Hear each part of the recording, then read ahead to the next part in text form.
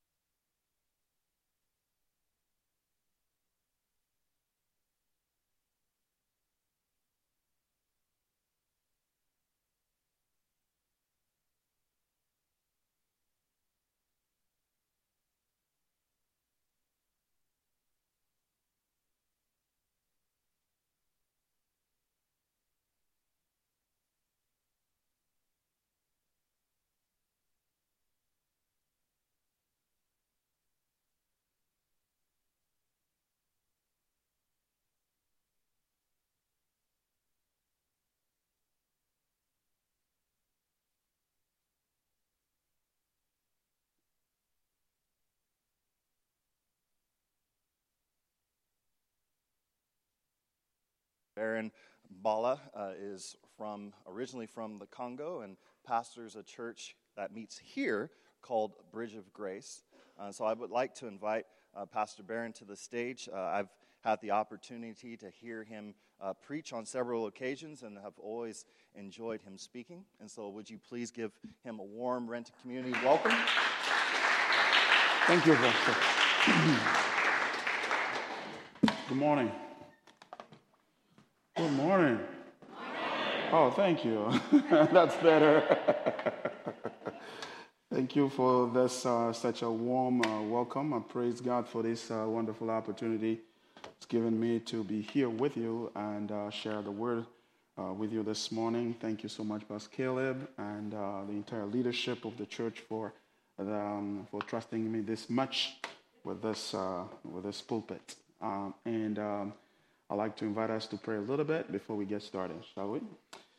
Father, Lord, thank you so much for your goodness and blessings. You have really indeed blessed us by giving us such a wonderful morning to get together in your presence in this place, oh Lord, a place of worship, but a place of fellowship as well. We thank you for everyone who's in this place. And I thank you, Lord, for the privilege of preaching the gospel. You know that the least qualified to do this, but it has pleased you to call me to this, and I say, so be it. Thank you so much. May your Spirit, the Holy Ghost, help me communicate your word to your people this morning in a way that glorifies Christ and Him alone. We thank you, Father, in Jesus' name. Amen. This morning, by the grace of the Lord, we're going to be in the book of... I think so. Thank you. Yeah, that's good. This morning, I want to be in the book of Hebrews, chapter 11, pretty known chapter of the Bible. I'm going to read a bunch of verses. We want to read from verse 23 down to 27. Hebrews, chapter 11, 23 to 27. The Bible says this: by faith, Moses, when he was born, was hidden for 3 months by his parents because they saw that the child was beautiful and they were not afraid of the king's edict. By faith, Moses, when he was grown up, refused to be called the son of Pharaoh's daughter, choosing rather to be mistreated with the people of God than to enjoy the fleeting pleasures of sin. He considered the reproach of Christ greater wealth than the treasures of Egypt, for he was looking to the reward. By faith he left Egypt, not being afraid of the anger of the king, for he endured as seeing him who is invisible. This is the word of the Lord. This morning, I'm going to talk on this topic, see the suffering of Christ and grow in faith. That basically means that there's a correlation between the growth in faith and the ability to see the suffering of Christ and make sense of those sufferings or that suffering of Christ. And Christ died on the cross, rose from the dead on the third day, and is now seated at the right hand of the Father. And that Christ is a Christ who suffered a lot on this earth, and that suffering is not something that he intends to separate himself from or to distance himself from. It is something that he views himself as something glorious. That is why even all the way through the eternity, we shall be glorifying him as the Lamb who was slain, the Lamb who suffered, who went through challenges, difficulties, sufferings of all kinds in the hands of human beings. And the thesis I want to develop this morning for us is that the understanding, the view, the perception of the suffering of Christ leads us to grow spiritually. But let me back up a little bit. The book of Hebrews, excuse me, some of us who are accustomed to the reading of this book, we basically know the context in which the writer of this book was penned this writings. It was writing to the Hebrews. Christians were of Hebrew or Jewish origin. Why? Because back then in time there was a situation that prompted him to do so. And what was the situation? The situation is that in this early church, as the church was growing and proclaiming the gospel of Christ and teaching and proclaiming that Jesus Christ, who suffered on the cross, was crucified, was raised from the dead, and actually is now seated at the right hand of the Father and is Lord over all. And that type of message really inconvenienced Jews, because on one hand they saw that really for having been the assassins of Christ, having crucified him, as on the, excuse me, having crucified him on the basis that he was not the long-awaited Messiah of the Old Testament, they felt like, this type of proclamation was putting a judgment on them. That if really he was a Messiah, then we made a mistake of having killed him, so therefore we should repent. It is a sin. But yet they were not ready to repent, and therefore they stuck by their guns and said, no, he is not the Messiah. And if he's not the Messiah, therefore we should stop these folks who are going around proclaiming that he is the Messiah, that he was raised from the dead, therefore he is the Lord that everyone should believe in. So that is how they started persecuting the church and trying to stop the progression of the church, or that is the growth of the church, because it was perceived by them as a radical movement. It wasn't godly. It wasn't coming from God, so they had to stop it.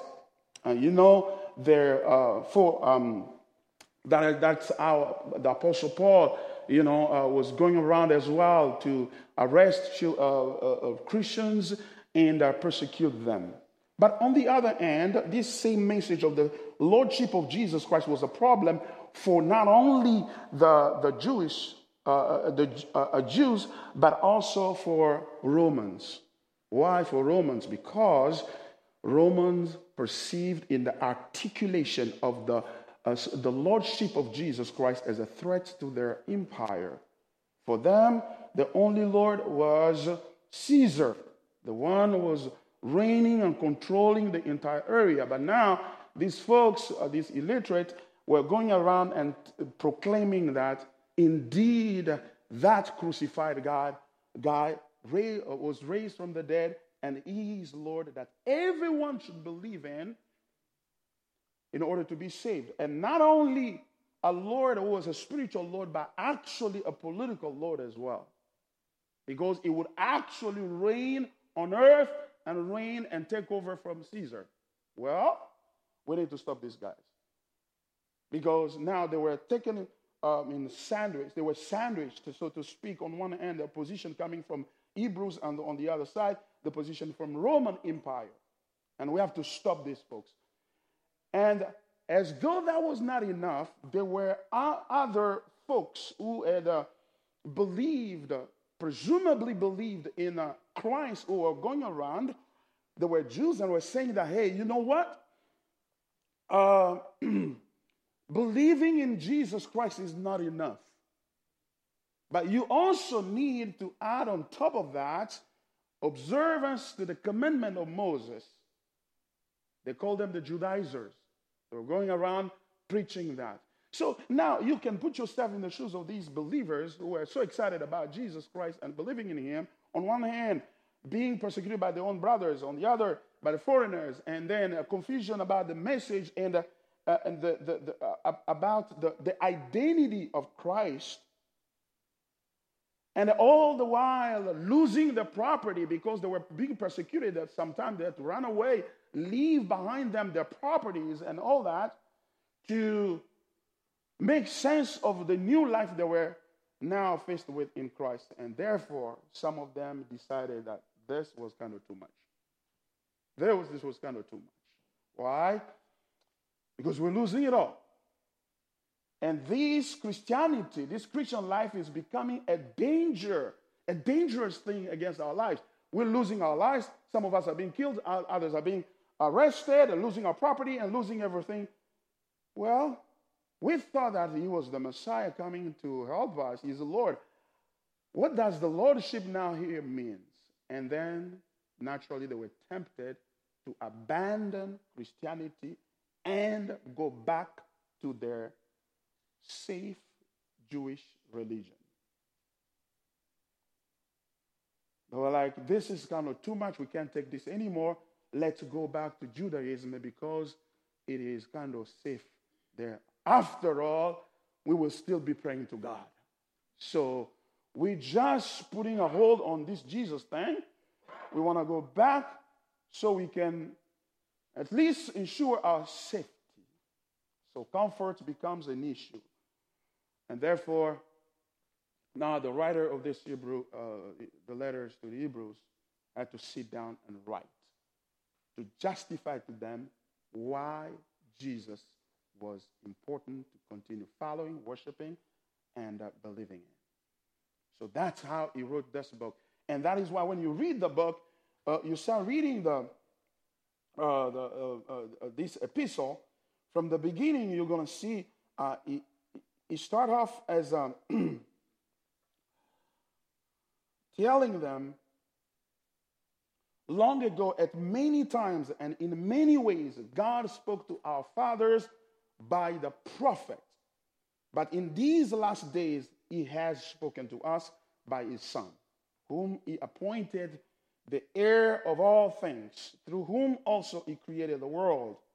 He is the radiance of the glory of God and the exact imprint of his nature. And he upholds the universe by the word of his power. After making purification for sins, he sat down at the right hand of the majesty of high, having become as much superior to angels as the name he has inherited is more excellent than theirs. You getting it? So what he's doing here is showing them that, there's no point of going back to Judaism, because Judaism was actually pointing to this Messiah, to this Christ. So that's our prophet. God spoke to us in the Judaism through prophets in many ways, in many different times, but all these was for the purpose of pointing us to Christ, who is now actually the very radiance of the glory of God, the exact imprint of his nature. So he started exalting Christ and lifting him above everything and showing that in other words, making a point that going back to Judaism was actually missing the whole point of Judaism altogether, because Judaism was given to us for the purpose of pointing to this Jesus Christ.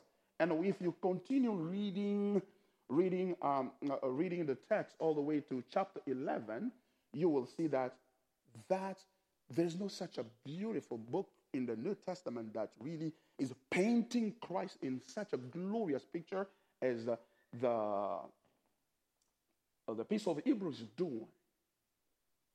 And all this in the midst of difficult time and challenges. And this speaks to the love of our God.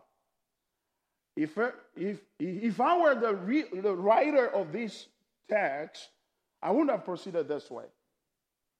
I would have started with a strong rebuke and telling them, you can't be doing this. This is unacceptable. After all, Jesus has done for you.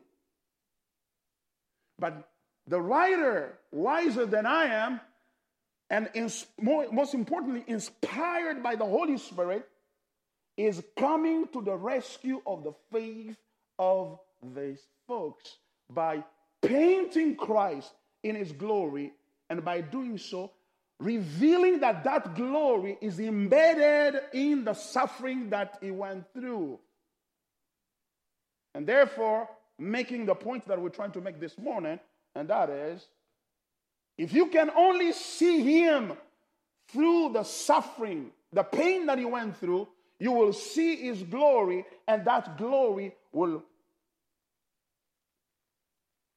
strengthen your faith, will lift up your faith, will help you grow, because the suffering that you are going through, the pain, the challenges that you're going through, is not intended to extinguish your faith. Rather, it is intended to strengthen your faith and help you grow more and know him more. I know we all face challenges in one way or the other. You know, life is made of challenge. If you've been around for quite some time, and I can tell, all of you guys have been around for some time. You by now you know that it doesn't all the time go your way. There are times where you celebrate, you're happy, the Lord is good. He has done this for me, He has done that for me, and there are times where it's all go black, and it becomes meaningless, and it becomes difficult. It becomes, let me just go because today is Sunday. Let me just go to church. And where do you find strength when that happens? And that is how this author is coming to our rescue, knowing that we are Seattleites. Sometimes the weather plays into it and really bugs you down, and then you feel depressed and all that. But you got a paycheck, everything is fine, but you just not in the mood. Or something has happened in your family, something has happened to your health, or something has happened to your career or something, your relationship, and you feel down. And this great writer, this author is coming to our rescue. And when it reaches chapter 11, now it stops being theoretical. It stops being doctrinal. And now is more practical. Now it's giving illustrations. Now it's giving, is digging into the past to see, to let these folks know that if you are faced with these challenges and your comfort, your joy is threatened, your happiness is gone, it has become an illusion. There is comfort. There is hope. Why? Because there is a list of bunch of people who went through the same thing. And look how they handled it. Look how they handled it. So that you don't feel strange. You don't look at your situation as something strange that is happening to you, because the devil takes advantage of that to show you that there's something wrong, intrinsically wrong with you. But there's nothing wrong with you. In other words, this is normal. Relax. This was supposed to happen. Why?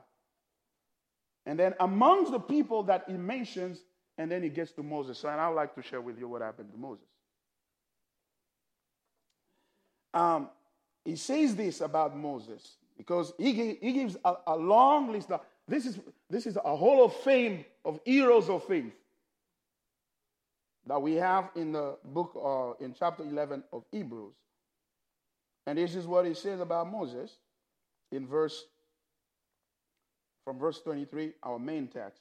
By faith, Moses, when he was born, was hidden for 3 months by his parents, because they saw that the child was beautiful and they were not afraid of the king's edict. By faith, Moses' parents, when they had Moses, they saw that the baby was so beautiful, they decided to hide him. Why? Because the edict of the king was saying that, we are afraid of these folks, this Jews guy. Because they multiply pretty quickly, and pretty soon they will take over our country. So we're going to get our country back.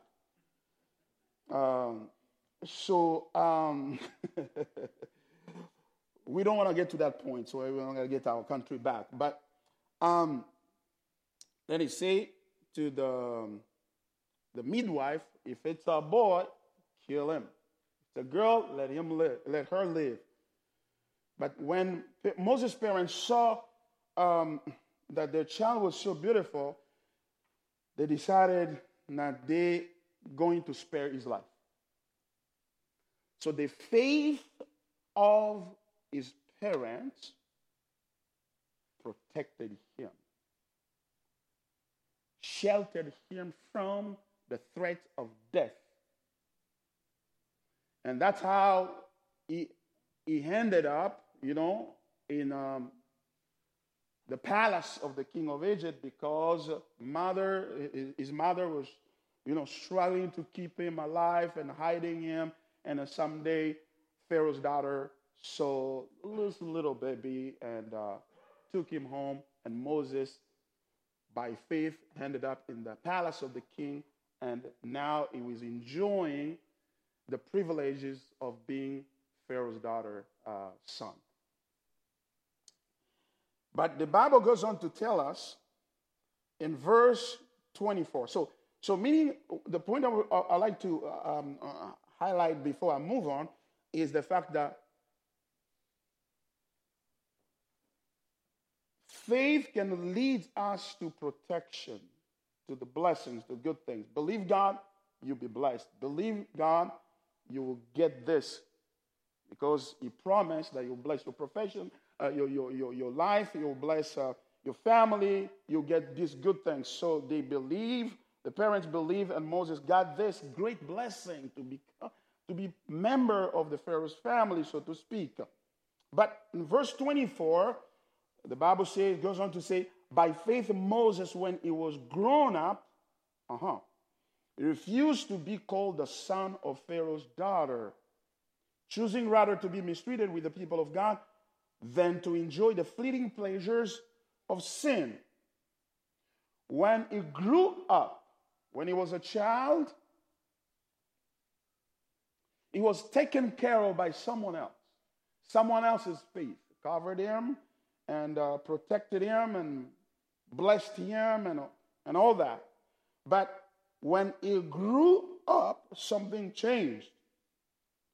And that gives me the idea of growth of maturity. That's where I'm saying that seeing the suffering of Christ and grow in faith. The idea of maturity comes in verse 24 of Moses. When he grew up, he changed his mind. In other words, and when he grew up, he changed his mind. He was about 40 years old now. He's 40 years old now. What had seemed as a blessing, as a privilege to be in the king's palace, to enjoy all the protection, all the privileges and honors and all that, now, for some reason, Moses changed his perception of those privileges. Why? Because the text tells us he refused to be called the son of Pharaoh's daughter. He refused that. The very thing that protected him, the very thing that sheltered him against death, the very thing that made him reputable in Egypt, he refused it. He despised it. The Bible says why? Choosing rather to be mistreated with the people of God than to enjoy the fleeting pleasures of sin. What is the sin here? The sin is the very thing that he's refusing to be identified with.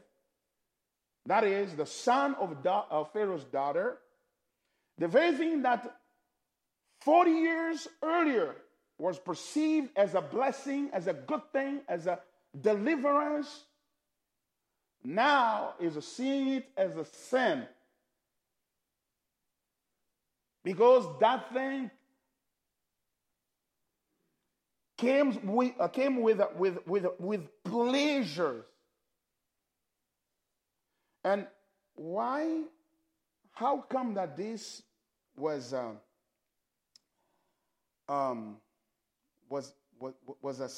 viewed by him as a sin? Verse 26 says, he considered the reproach of Christ greater wealth than the treasures of Egypt, for he was looking to the reward. And 27, by faith he left Egypt, not being afraid of the anger of the king, for he endures as seeing him who is invisible. I'll get back to 26, verse 26, but I want to say something about 27 that is going to help us and lead us back to 25 and 27.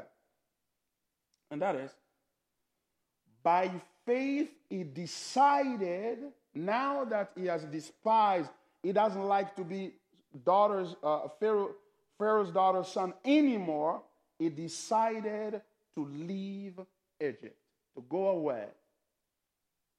And the Bible is telling us, by faith he left Egypt. This raises a problem with me when I'm reading the text, biblical text. And what is the problem? Is because when you read Exodus, which is basically his own narrative of, he's the one who wrote Exodus, Genesis, the Pentateuch, the first 5 books of the Bible. Moses is the one who wrote them. And when you're reading Exodus chapter 2, you're seeing something interesting there, and that is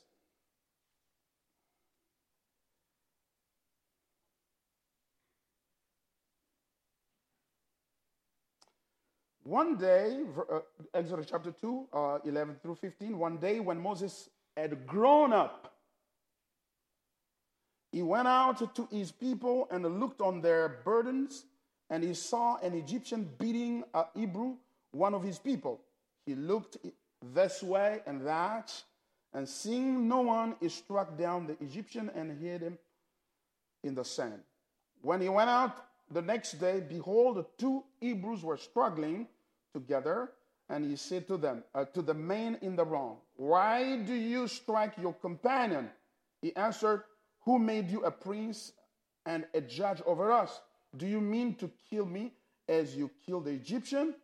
Then Moses was afraid and thought, "Surely the thing is known." When Pharaoh heard of it, he sought to kill Moses, but Moses fled from Pharaoh and stayed in the land of Midian, and he sat down by a well. Does this sound like he left by faith?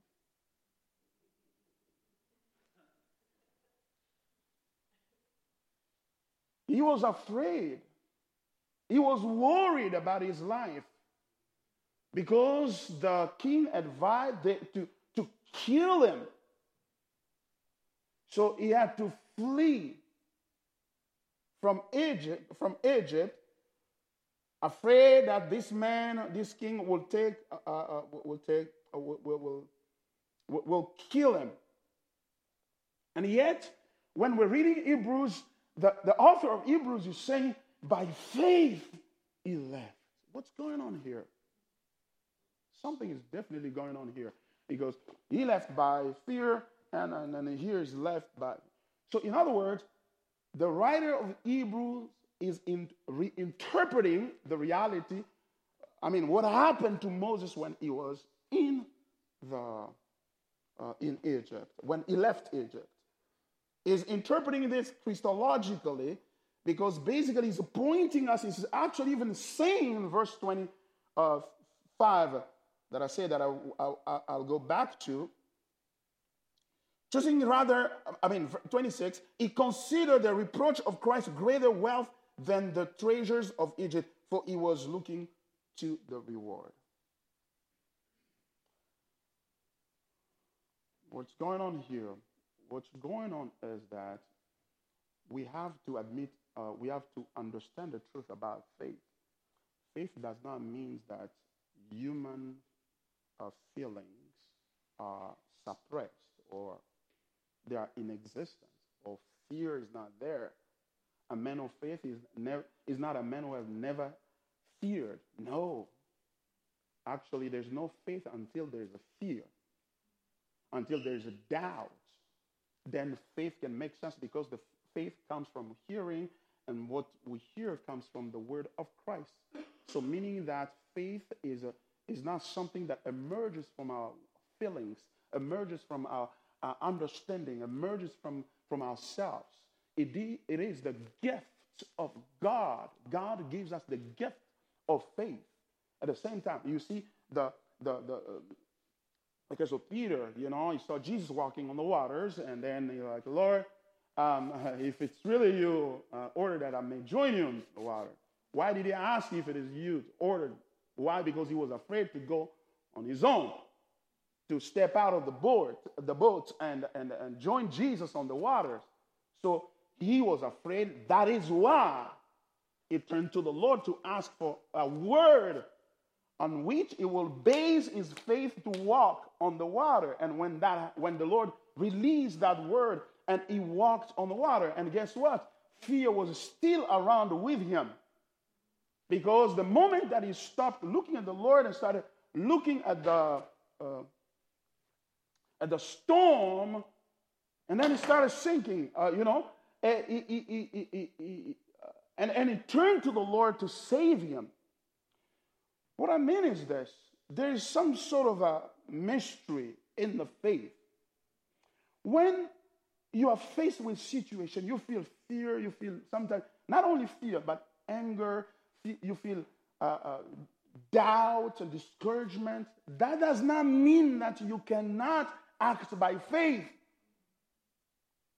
That simply means that this is the best time to turn to the Lord so that He can inspire you the faith that you need to walk, to act, to do something, to get out of a crisis.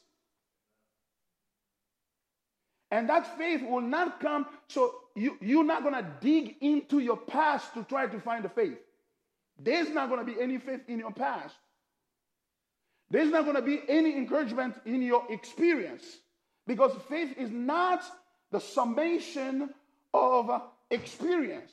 It is something that comes from the Lord to us. Faith is Christological. That is, faith, in it has an inbuilt contradiction. It will always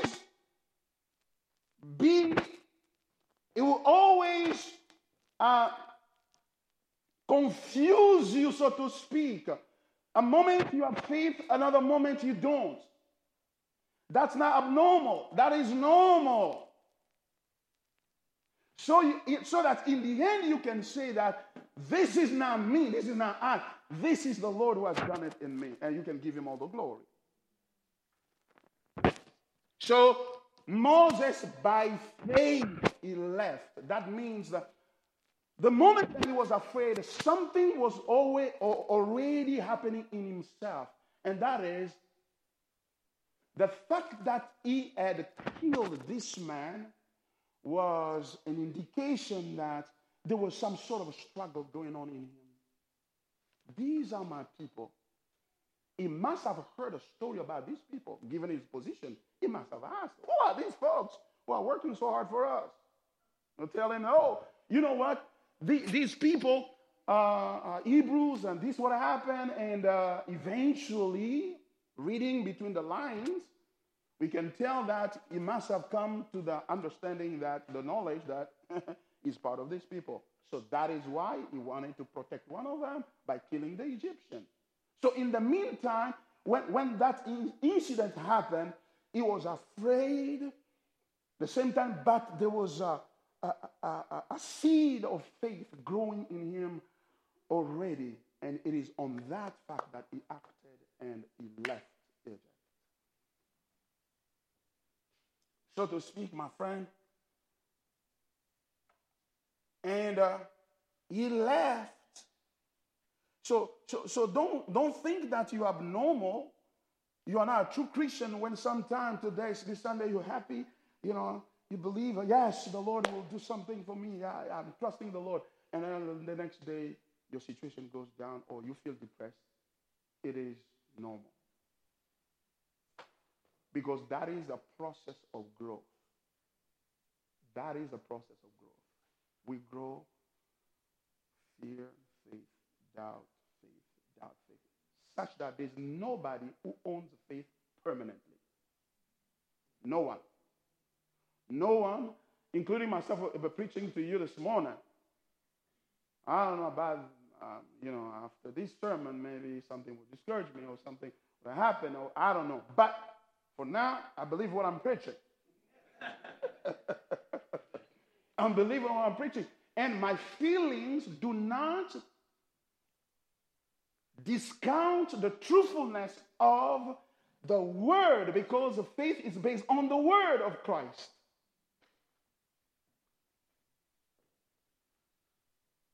So you're growing. and you will grow through incidents and challenges and problems. You're not going to grow by reading Bible from Genesis to Revelation. In between, you're going to go up and down. Then the Bible goes on to say, now, he left, but why did he leave? And this is the crux of the matter. The crux of the matter is that verse 20, from verse 25, it says, choosing rather to be mistreated with the people of God than to enjoy the fleeting pleasures of sin. He considered the reproach of Christ greater wealth than the treasure of Egypt, for he was looking to the reward. He considered the reason why he left. Of course, in the immediate context, to be quite honest, to be quite logic, he left because he saw that these folks are his people. And they are suffering. They are suffering.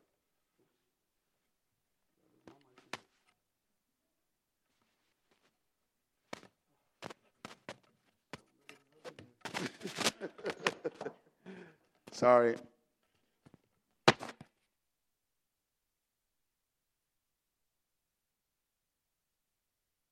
Oh, cool. Thank you.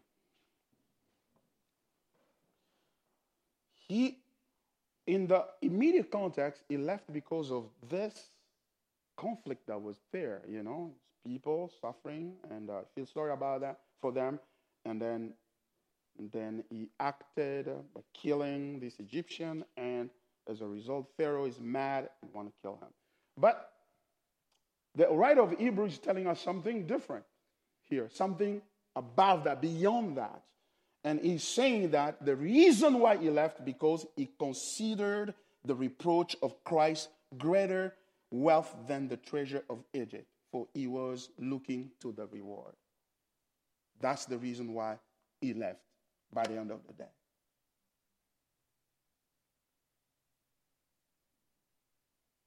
This was an act of extreme stupidity when we look at our context today. You, the son of daughters, the king's daughter, and you have all these privileges, and you want to quit all that to go down and become a slave, to identify yourself as a slave. That's an act that our culture today cannot understand that. It doesn't make sense when we get that closer to American dream. It simply doesn't. And more importantly,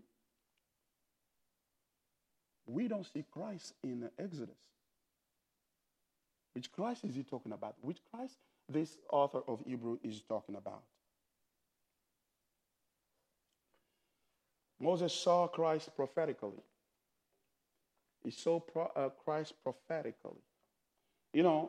What helps me to understand this is the very fact that when we read the Pentateuch, the story of Israel, the first 5 books of the Bible, so those books that were written by Moses.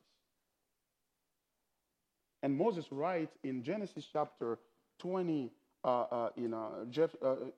Genesis chapter 15, he says, as the sun was going down, a deep sleep fell on Abraham, and behold, dreadful and great darkness fell upon him.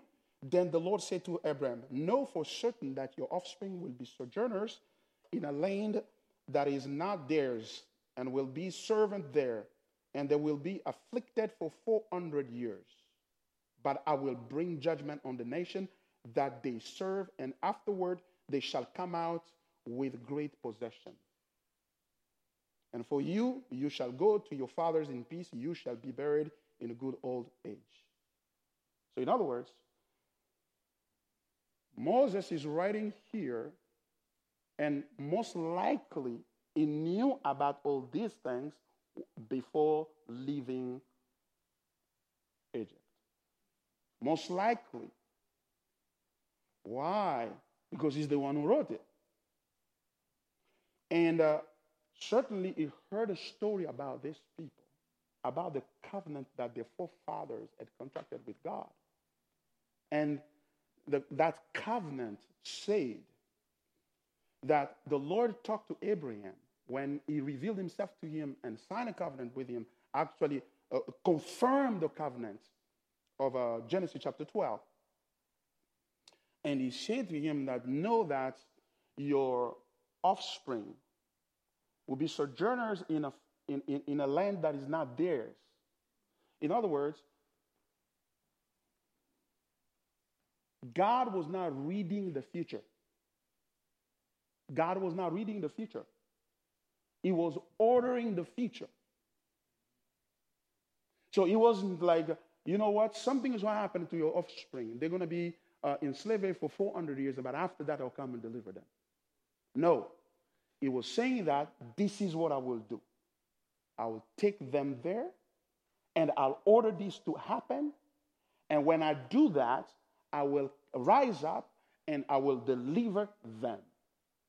It is no wonder when God met later on Moses met the Lord, and the Lord told him, go tell Pharaoh to let my son go.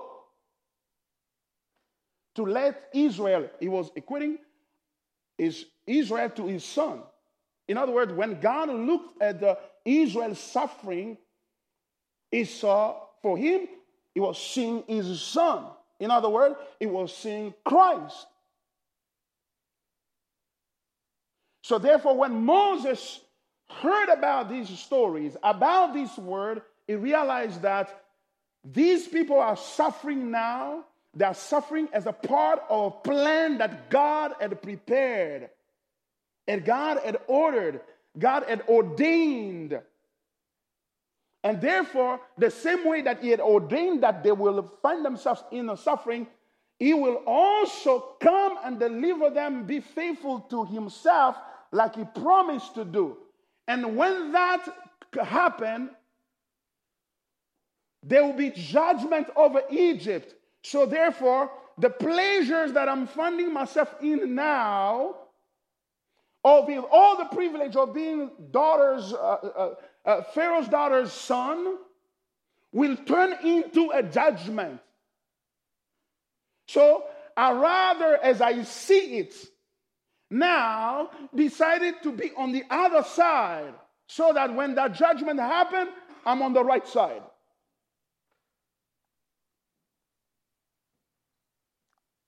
So that is why the writer of Hebrews is interpreting that reality to mean that when Moses saw the suffering of the people of Israel and realized that these people is people, and not only that, but also that these people have promises of God, of deliverance, and the backflip, promises of judgment for the people who are causing them to suffer, when that God will rise up,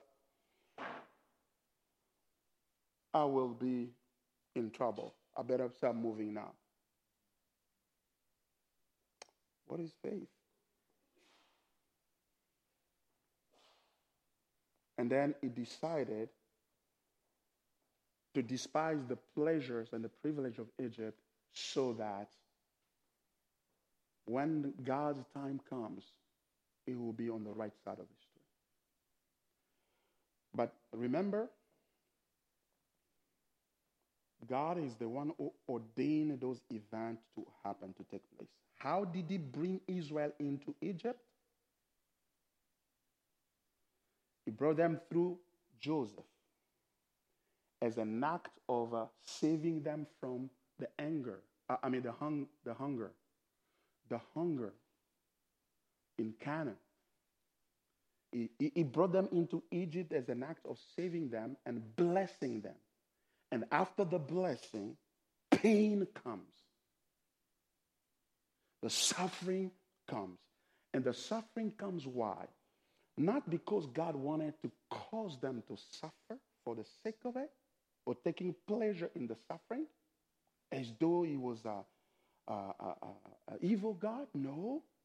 But God allowed the suffering of Egypt, of Israel, because if they had mingled with the people of Egypt, they would have made it impossible for God to isolate them and to fulfill on them the blessing that he had promised to Abraham.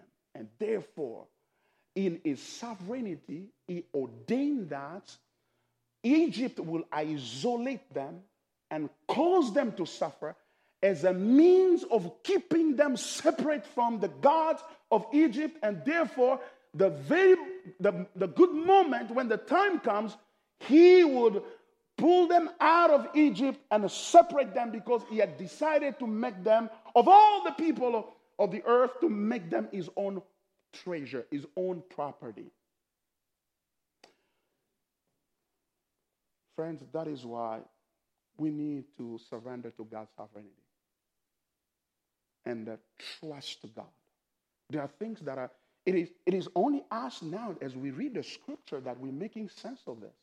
Can you imagine when children of Israel were going through this? 430 years of suffering and pain. They were crying, losing their children, but yet that suffering was so that he can identify them with Christ. He can set them apart so that from them the Messiah would come and save them and save the whole world.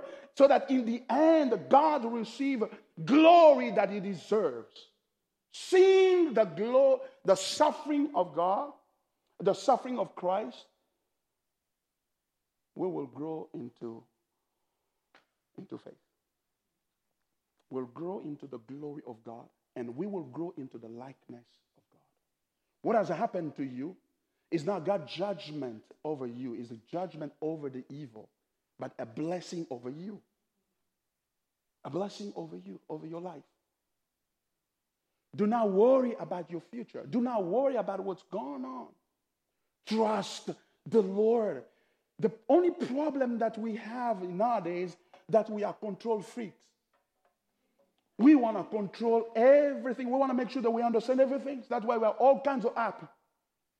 There's an app for anything. But there's no app for growing in the faith, but to look at the cross of Christ, to look at the suffering of Christ, and see in that suffering an opportunity to grow spiritually. So that is why the Bible says, consider all joy, all the trials, all the challenges, all the difficulties. Because God knows why. He has forsaken you. He hasn't abandoned you. He is with you. Actually, the suffering is a proof that He's with you, because by allowing that suffering is identifying you with Christ. So you know that you are Christian not only because He has taken the anger away from you, he has taken all the curses away from you, but also He's allowing you to go through challenges and difficulty. And that way, God is helping you to grow, to get to know Him better. Why? Because He doesn't want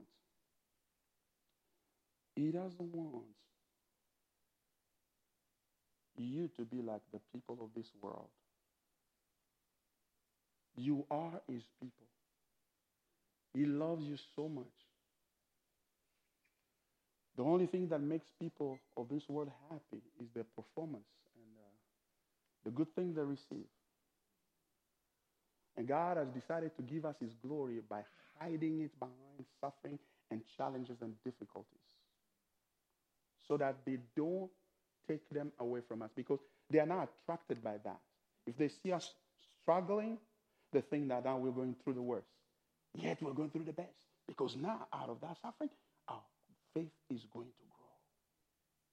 We're going to grow. Moses is an example for us. Hang in there. Trust God. Rejoice. Wipe your tears. The Lord is with you. And when believers, Hebrews believers, heard about this, read this book, do you think that they decided to go back to Judaism? No. They said, no, now we understand. Now we're making sense of all that is happening to us. And therefore, they continue their faith. And how do I know that they did not go back to Judaism? Because we have received the gospel today. It is their perseverance through the challenges that brought the gospel to us. Some of them got killed. Some of them got imprisoned. Some lost their property. They lost all the belongings. But because God had in view, you and I, we can sit down here. A guy coming from Congo with a half-baked English and with Americans sitting here teaching them the gospel of Christ. And only the suffering of Christ, only the cross can do that. Because when you look at the cross, you say, because he suffered, I will suffer too. And that is his way of loving me this much. But when you're going through it all, it's painful. What do? Just turn to him and pray. Say, Lord, help me. I understand, but it's not easy. I understand, but you know it's not easy. Come and help me. Strengthen me. And he's going to do it. Let's bow our head in prayer. We thank you, Lord, for your grace. We thank you for your word.